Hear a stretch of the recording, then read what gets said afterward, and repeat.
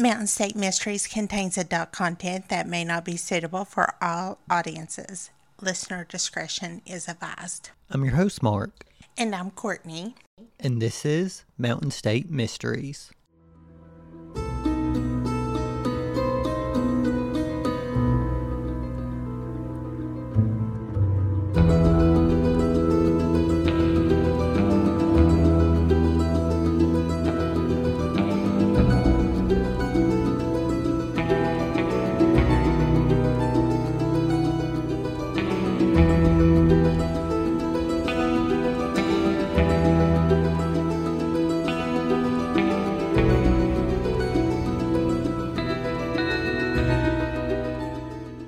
Today, we want to tell you about one of West Virginia's most infamous cases, a case that has left everyone around the world scratching their head. This is the story of the Sodder children.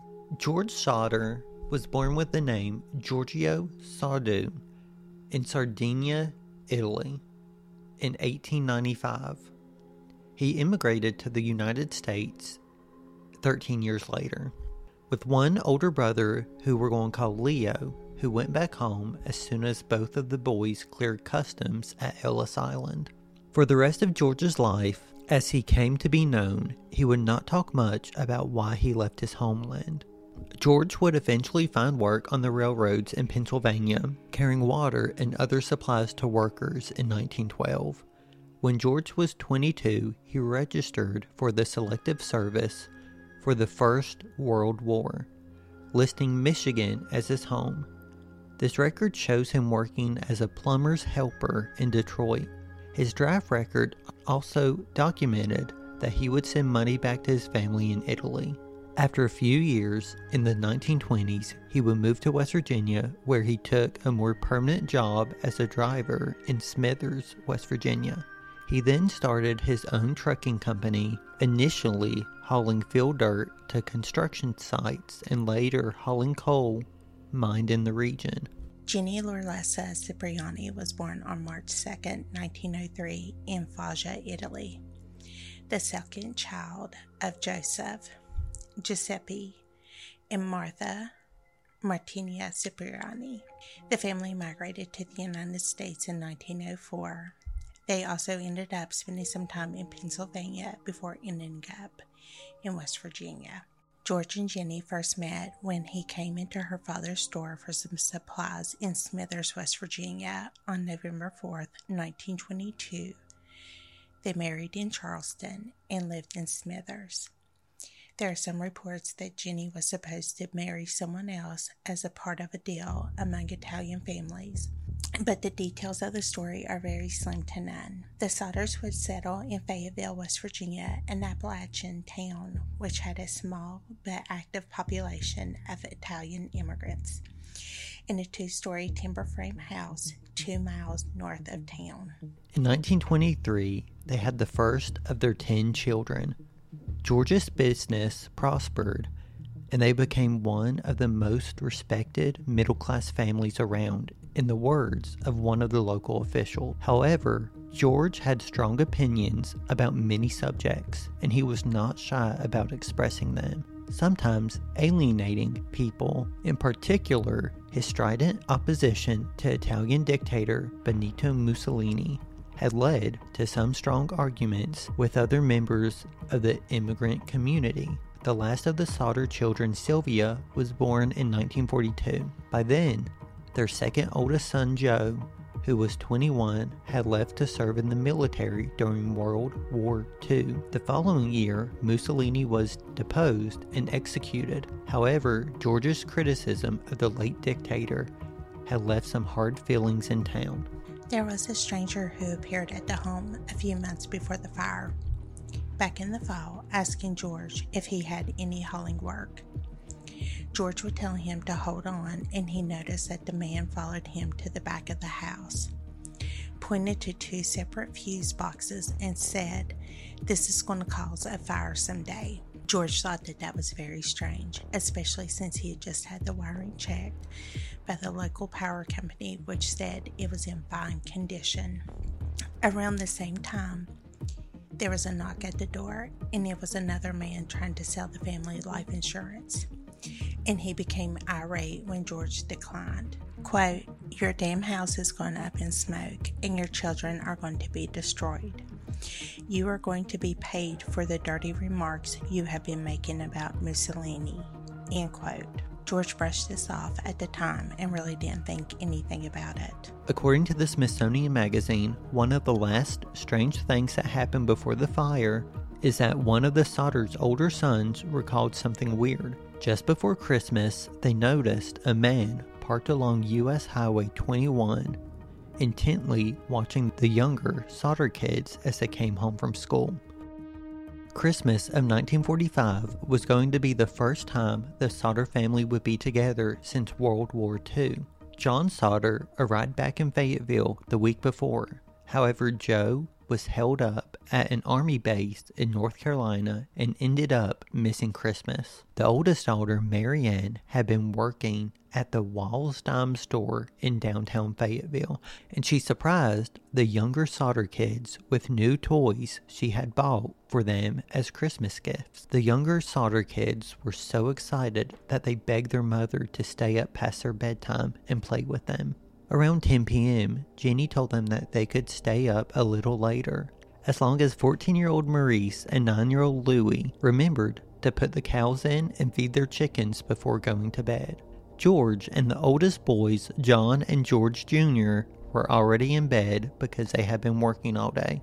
After the kids told her they would take care of everything, Jenny took 3-year-old Sylvia to bed with her.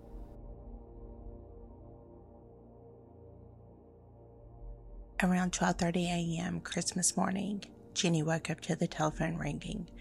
She rushed into the office to answer it.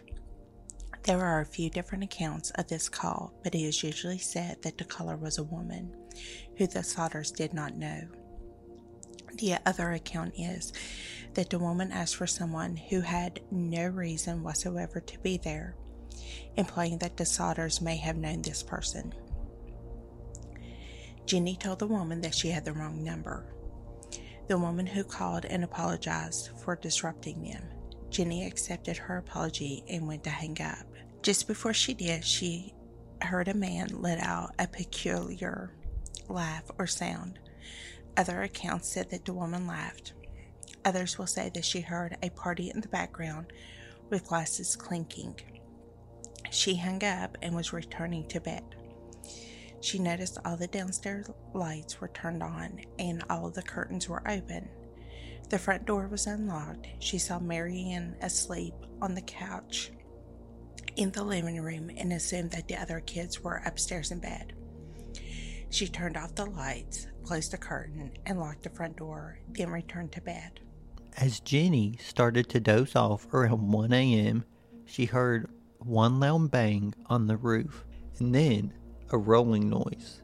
An hour later, she was awoke again, this time by the heavy smoke coming into her room. When she woke up and saw George's office on fire around the telephone line and fuse box, the lights were still on when both parents ordered their children to leave the house and then ran out the front door. Marianne woke up and ran to her parents' room, where she found 3-year-old Sylvia and picked her up. They made it outside and met their parents. At this point, John and George Jr. woke up and realized what was going on. Both parents and 4 of their children, Marianne, Sylvia, John, and George Jr., escaped the house. They tried to yell for the younger children upstairs, but heard no response. They tried to reach them in the stairwell, but it was impassable. John said in his first police interview after the fire that he went upstairs to alert his brothers and sisters sleeping there. Though later, he changed his story and said that he only called up there and did not actually see them. In efforts to save the rest of the Sodder children, George climbed up the wall of the house and broke open a window, cutting his arm in the process. He and his sons intended to use a ladder to get upstairs to rescue the other children, but for some reason, the ladder was not in its normal spot and they couldn't find it. They noticed a barrel of water and wanted to use it to try to extinguish the fire, but the water was frozen solid. George then tried to pull both of his trucks that he used for his business up to the house so he could climb upstairs, but neither of the trucks would start even though they worked perfectly fine the day before. They ran back inside to use a phone, however this time the phone would not work. So Mary Ann ran to a neighbor's house to call the fire department. She ran to the house of Mr. and Mrs. Garfield Davis.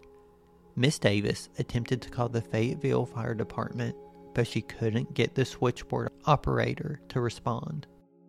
Around 1 a.m., Thomas E. Smith of Beckwith was driving from Beckley and drove past the Sodder home while it was burning. Smith drove by around the same time Jenny smelled smoke. Smith drove on, searching for her phone to call the fire department. He stopped at a local place called Crassus Park and attempted to call, but he was told the phone was out of order. During the fire, someone noticed Lonnie Johnson in their garage, which was separate from the house. He was stealing a set of chain hoist from the ceiling of the building. It was later said that Johnson had assistance from Dave Atkins. Johnson would later admit to taking the hoist and tossing them over an embankment so he could return to pick them up later. A few days after the fire, George obtained warrants for the Johnson and Atkins, accusing them of lunacy. Johnson failed to appear for his hearing and was later arrested. He pled guilty to the charges and paid a $25 fine. Atkins fled the area and shortly joined the Army to avoid criminal charges. He spent 2 years in the Army just so he wouldn't have to pay the $25 fine. The Sodders had no choice but to watch the house burn down and collapse over the next 30 to 45 minutes. They assumed the other 5 children had perished in the fire. Some reports say that at least 5 different vehicles drove by the Sodders' home while it was on fire. There honestly could have been more. The reason we were telling you this, that it plays a big fact in the story later on. Many of Fayetteville's volunteer firemen were still away at war. Others was out of town because of the holiday. The firemen who were in town were asleep, so it was hard to get a hold of them. Once they were finally reached, the fire department took 8 hours to get to the Sodder home. Reports state that when the fire department got there, they hooked a pump up to a nearby creek and extinguished the remaining parts of the embers in the basement until the fire was fully put out. After this, Mr. Sodder was taken to the local hospital so they could tend to the cut on his arm. Mary Ann wrote an account of the night stating that the fire had completely burned out hours before, and stated that some of the firemen did not arrive until 9 a.m. Chief Morris told George to leave the site undisturbed so that the state fire marshal's office could conduct a more thorough investigation. However, just 4 days after the fire, George and his wife could not bear the site anymore. So George bulldozed 5 feet of dirt over the site where the fire happened, covering it so they could put a memorial garden for the lost children.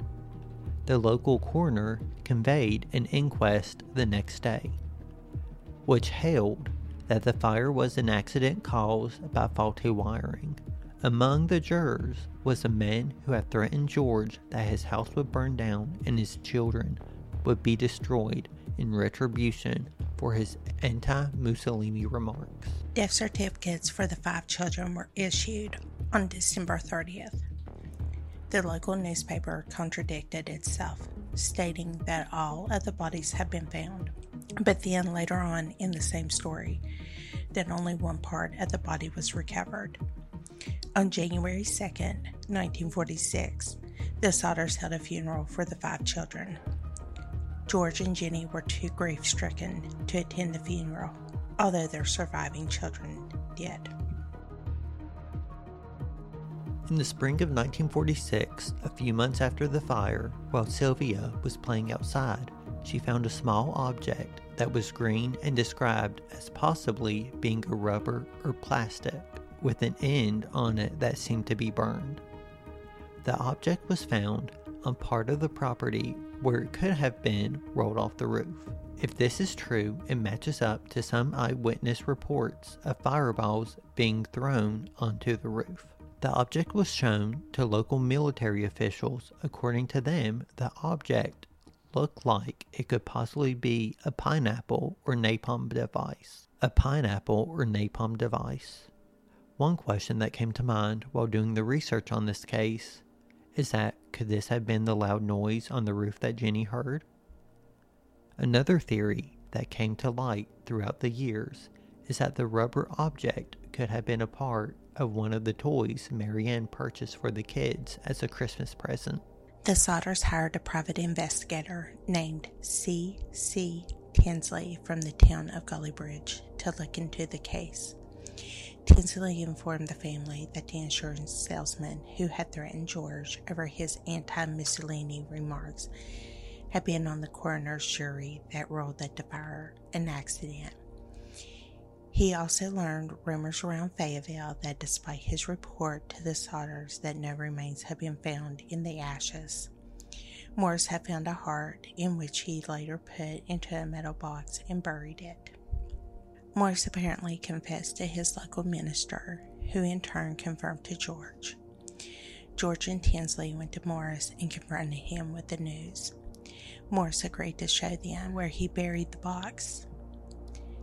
They took what they found to a local funeral director, who, after examining it, told them that it was just a fresh beef liver that had never been exposed to fire.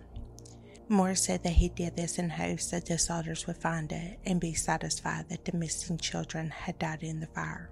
1 year later, Jenny Sodder was reading about a fire where 7 people had died, including small children. What caught her attention is that the bodies were burned severely. There were still skeletal remains of everyone, including a 3-month-old infant. Jenny showed the story to George, and this is when he decided that the children did not die in the fire. Around this time, Jenny would start doing some tests of her own. She began placing animal bones and meats in her kitchen stove to see if they would burn. She was always left with questions because the bones would turn to ashes, but there would still be remains left in the pile. In June of 1947, George and Jenny's oldest son, John, married 18-year-old Margaret Meadows from Hyco. Later that year, Joe Sodder married Clarice Louise Buckland from Harewood. Now we know you probably have questions on the fire. Some people believe that the children never went to bed. They were still on the first floor.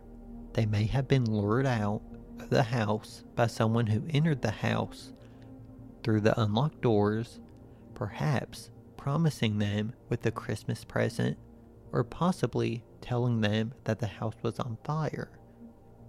In the book, No Direct Evidence, The Story of the Missing Sodder Children, by author Bob Bragg, created a modified theory that could explain this.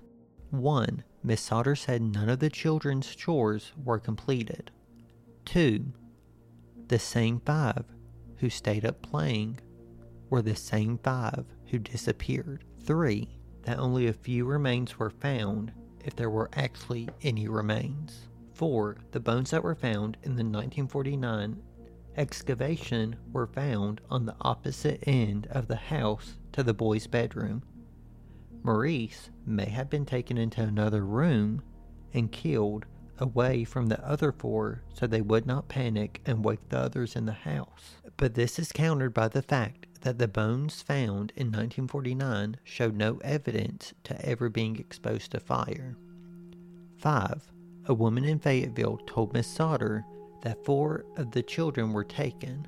6. Miss Ida Crutchfield, operator of the Alderson Hotel in Charleston, said only 4 of the children were in her hotel on Christmas morning. 7. If the children went to bed, why would they have not awakened Marianne from the sofa so she could have gone to bed as well? 8. If someone came into the house, they either lured the children out of the house or killed them in their beds, then carried them out. How could that have been done if the children were upstairs? and they had to walk past Mary Ann, who was asleep downstairs on the sofa. One woman who had been watching the fire from the road says she has seen some of them peering out of a passing car while the house was burning. Another woman at a rest stop between Fayetteville and Charleston says she had served them breakfast the next morning and noted the presence of a car with a Florida license plate in the rest stop's parking lot. In 1949, George saw a magazine photo of a group of young ballet dancers in New York City. One of them looked like his missing daughter Betty. Jenny saw the photo and said, "That's Sis." You can see the photo on our website, mountainstatemysteriespodcast.com. To us, it looks like the girl they thought was Betty is in the front to the right. George drove all the way to New York, where he asked to see the girl himself, but his demands were refused. George also tried to get the FBI involved, what he considered to be a kidnapping. FBI Director J. Edgar Hoover personally responded to his letter, quote, "Although I would like to be of service, the matter related appears to be local character and does not come within investigative jurisdiction bureau," end quote. If the local authorities requested the bureau's assistance, he added, he would of course direct agents, but the Fayetteville police and fire departments refused to do so. During the spring of 1949, several citizens wrote to the Charleston Gazette expressing their feelings towards the case and making small contributions. Courtney, do you care to read them? Quote, "Let's solve this mystery by starting a fund for the Sodders to raise approximately $1,500, which in 2023 would be $19,266.24, to finance a thorough investigation of the case by Thomas P. Brophy of New York City. Providing these children are living and can be found, this idea is certainly worth a little consideration. Just try to imagine the joy which would be experienced this Christmas, which has been missing for the past 3, if their children are recovered," end quote. Lawrence R. Smith. Quote, "I believe with all of my heart they need a helping hand from every citizen of West Virginia. We don't have much of this world's goods, but we have our children that we love, and we sympathize with the Sodder family so much that I'm sending our contribution to the fund for the service of an able man like Mr. Brophy," end quote. Mr. and Mrs. W. M. Price. Quote, "I think that anyone in a position to help should do so that the anxious hearts of the Sodders might be relieved. It is a burden hard for them to bear. It is a fate worse than death, and I only hope and pray that everyone will help. Every donor will receive his reward from God," end quote. Mrs. George D. Miller. By May 1949, the Sodder Fund had only raised about $51. The rest of the summer was spent by trying to raise additional funds, but by August, contributions had all but stopped. In August of 1949, George was able to persuade Oscar Hunter, a Washington, D.C. pathologist, to supervise a new search through the dirt at the house site.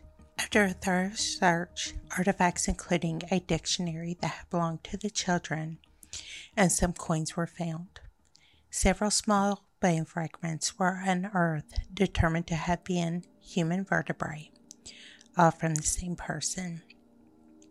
Quote, "Since the transverse recesses are refused, the age of the individual at death should have been 14 to 15 years, end quote, Newman's report said. Quote, "Conclusions from studying these bones, it can be unequivocally stated that these bones are identical with known human bones of the age 14 to 15 years, and is probable, with room for very little doubt, that they belonged to a child of this age. The bones show no evidence of actual charring, which would indicate that they were not free within the fire and subject to high temperature. They, of course, could have been in the fire covered by flesh and consequently insulated from the higher temperatures associated with the fire. The question immediately arises as to why these bones should be found without the associated bones of the remaining portions of the skeleton, and consequently it would lead one to believe that the remaining portion of the skeletal necessitates the conclusion that they were forcibly removed from the remaining portion of the skeleton.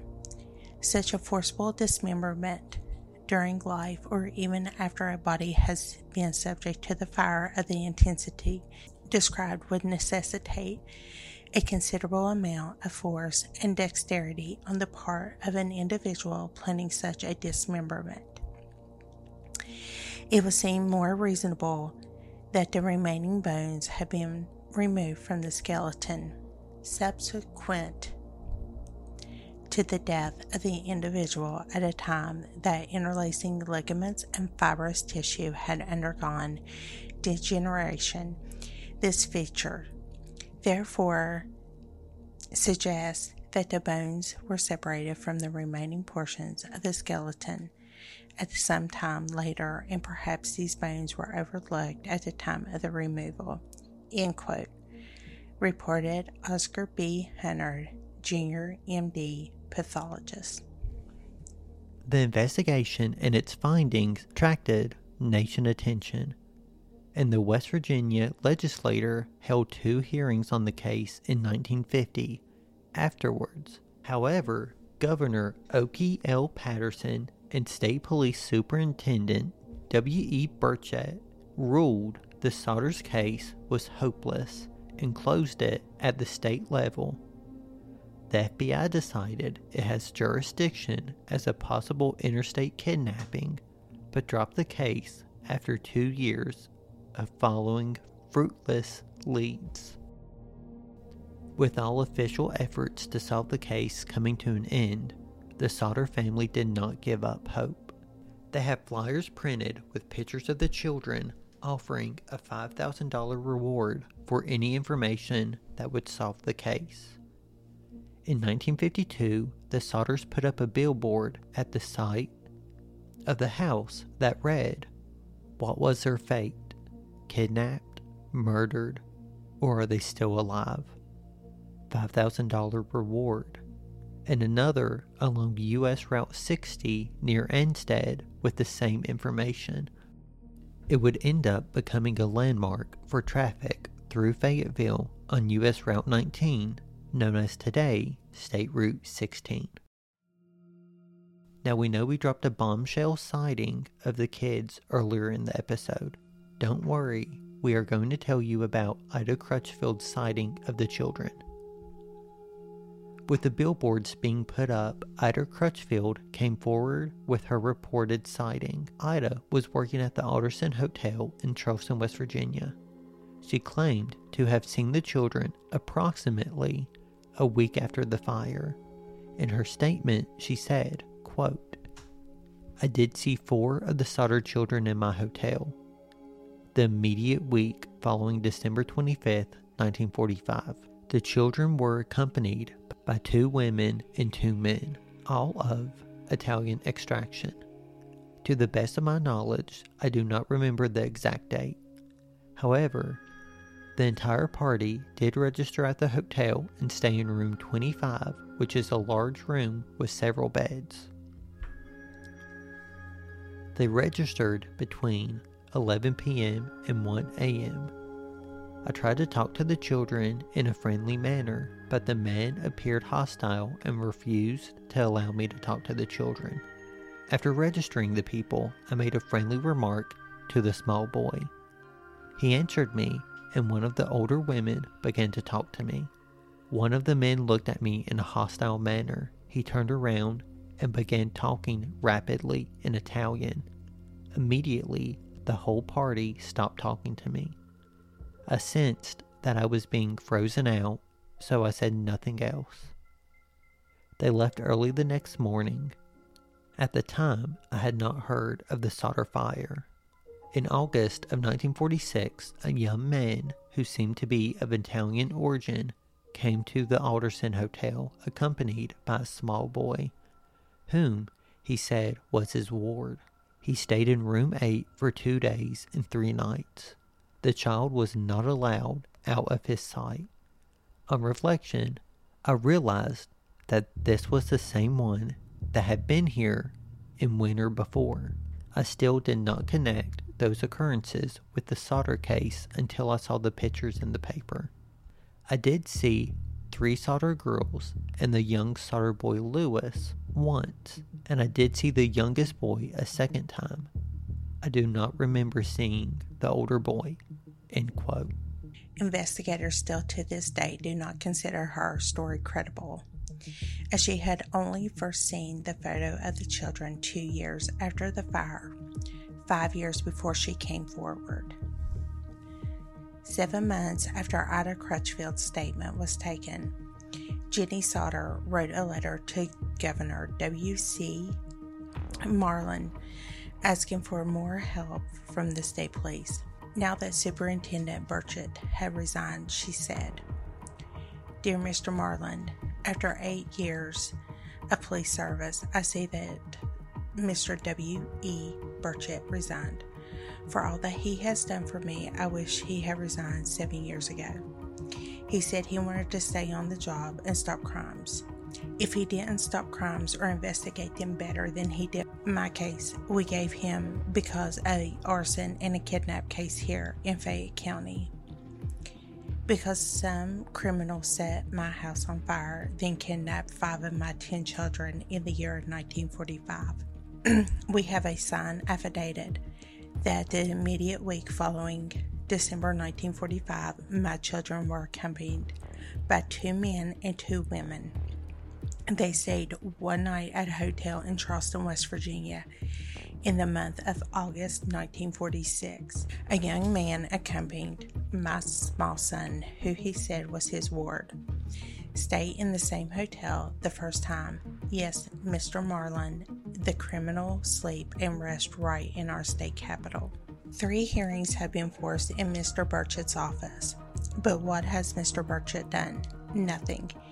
He did not even try to investigate. And as for Mr. Patterson or our fire marshal, Mr. Raper, they have done no more than Mr. Burchett. Why are they hiding from the truth? They know very well this crime has been committed. But we are not going to give up looking for them. After all, we should get some justice. Mr. Marlin, you and Mrs. Marlin have children, and I know you love them more than anything in the world. I hope you can understand how we feel. There will be no rest until we find out what they did to my children. I appreciate hearing from you. Thank you, Mrs. George Sodder." As usual, the response was the same. "Dear Mrs. Sodder, I have read your letter of February 13th, in which you make charges relative to inaction of certain law enforcement officials sometime in 1945. I am sorry to advise that there is in no way in which I can help you in this matter, but it is in my sincere hope that in time you will be reunited with your children. With best wishes, I am, sincerely, William C. Marlin, Governor." With this letter, all hope for the final chance at reopening the case for a formal investigation was over. George Sodder never gave up hope on finding his children. He would travel to wherever a lead would come from. Traveling to St. Louis, Missouri, where a woman claimed Martha was being held in a convent. To Texas, where a bar patron claimed to have overheard 2 other people making incriminating statements about a fire that happened on Christmas Eve in West Virginia some years before.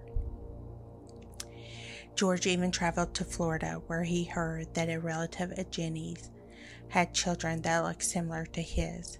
The relative had to prove that the children were his own before George was satisfied.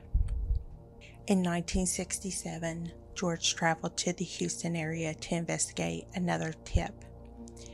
A woman there had written a letter to the Sodders saying that Louis had revealed his true identity to her one night after having too much to drink.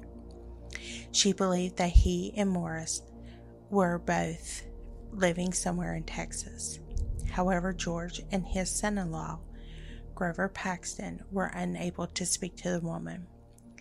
Police in the Houston area were able to help them find these two men she had indicated, but they denied being missing sons. Paxton said years later that the doubts about the denial lingered in George's mind for the rest of his life. Another letter that they received that year brought the Sodders to believe the most credible evidence that at least Louis was still alive. One day, Jenny found a letter in the mail addressed to her, postmarked in central Kentucky with no return address. Inside was a picture of a young man around 30 with features strongly resembling Louis, who would have been in his 30s if he had survived. On the back was written, Louis Sodder, I love brother Frankie, little boys, A90132, or 35263. To us and everyone else, the picture of the man in his 30s does look like the grown version of Louis. You can see the images on our website to make your own decision. The family hired another private investigator to go to Central City and look into this, but he never reported back to the Sodders, and they were unable to locate him afterwards.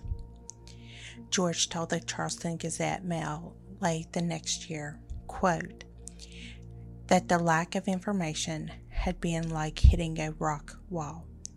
We can't go any further, end quote.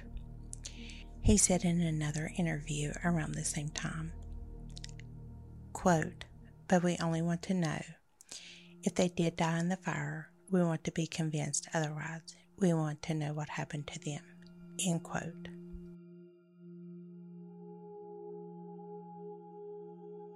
On August 16, 1969, George Sodder passed away. Jenny and her surviving children, except John, who never talked about that night of the fire, except to say that the family should accept what happened and move on with their lives, continued to seek answers to their questions about the missing children. After George's death, Jenny stayed in the family home, putting up a fence around it and adding additional rooms. For the rest of her life, she wore black in mourning and tended to the garden at the site of the former home. On February 15, 1989, Jenny Sodder passed away. After her death, the family finally took down the weathered, worn billboards. Their surviving Sodder children, joined by their own children, continued to publicize the case and investigate leads. Along with older residents of Fayetteville, they theorized that the Sicilian Mafia was trying to extort money from George, and the children may have been taken by someone who knew about the planned arson and said that they would be safe if they left the house. They could have possibly been taken back to Italy. If the children did survive all those years and were aware that their parents and family were looking for them, they may have avoided contact to keep the family safe. In 2021, Sylvia Sodder Paxton, the youngest of the surviving Sodder children, passed away. She was in the house the night of the fire, which she said is her earliest memory. Quote, I was the last one of the kids to leave home, end quote. She said in an interview with the Gazette-Mail in 2013 that her and her father would often stay up late talking about what might have happened. Quote, I experienced their grief for a long time, end quote. She believed that her siblings survived that night and assisted with efforts to find them and publicize the case. Her daughter Jenny said in 2006, quote, "She promised my grandparents she wouldn't let the story die, that she would do everything she could," end quote. If you visit George and Jenny's grave at the High Lawn Memorial Park in Oak Hill, West Virginia, you will notice another name on the grave. In 1950, Jenny had a stillborn birth to Michael Sodder. On the grave you will also see, quote, "who believes in justice for everyone, but was denied justice by the law when his 5 children were kidnapped Christmas Eve 1945 at Fayetteville, West Virginia." In 2023, the story of the Sodders has not faded out for anyone in West Virginia or the world. Everyone still has their own theories. Some of those theories go to the Mafia, the Tennessee Children's Home Society, which we will be doing a future episode on, human trafficking, the bubble theory. The list can go on and on. No matter who you talk to, everyone knows the case of the Sodder children. If you have any information on the case of the Sodder children, email us at mountainstatemysteries304@gmail.com. Next time on Mountain State Mysteries, we're going to tell you the story of a woman who went missing in Charleston, West Virginia in 1979. If you find yourself enjoying Mountain State Mysteries, take a second to follow, download, and rate it on your favorite podcasting service. It helps others find Mountain State Mysteries. Don't forget to follow us on Instagram, TikTok, Facebook, and wherever you listen to podcasts.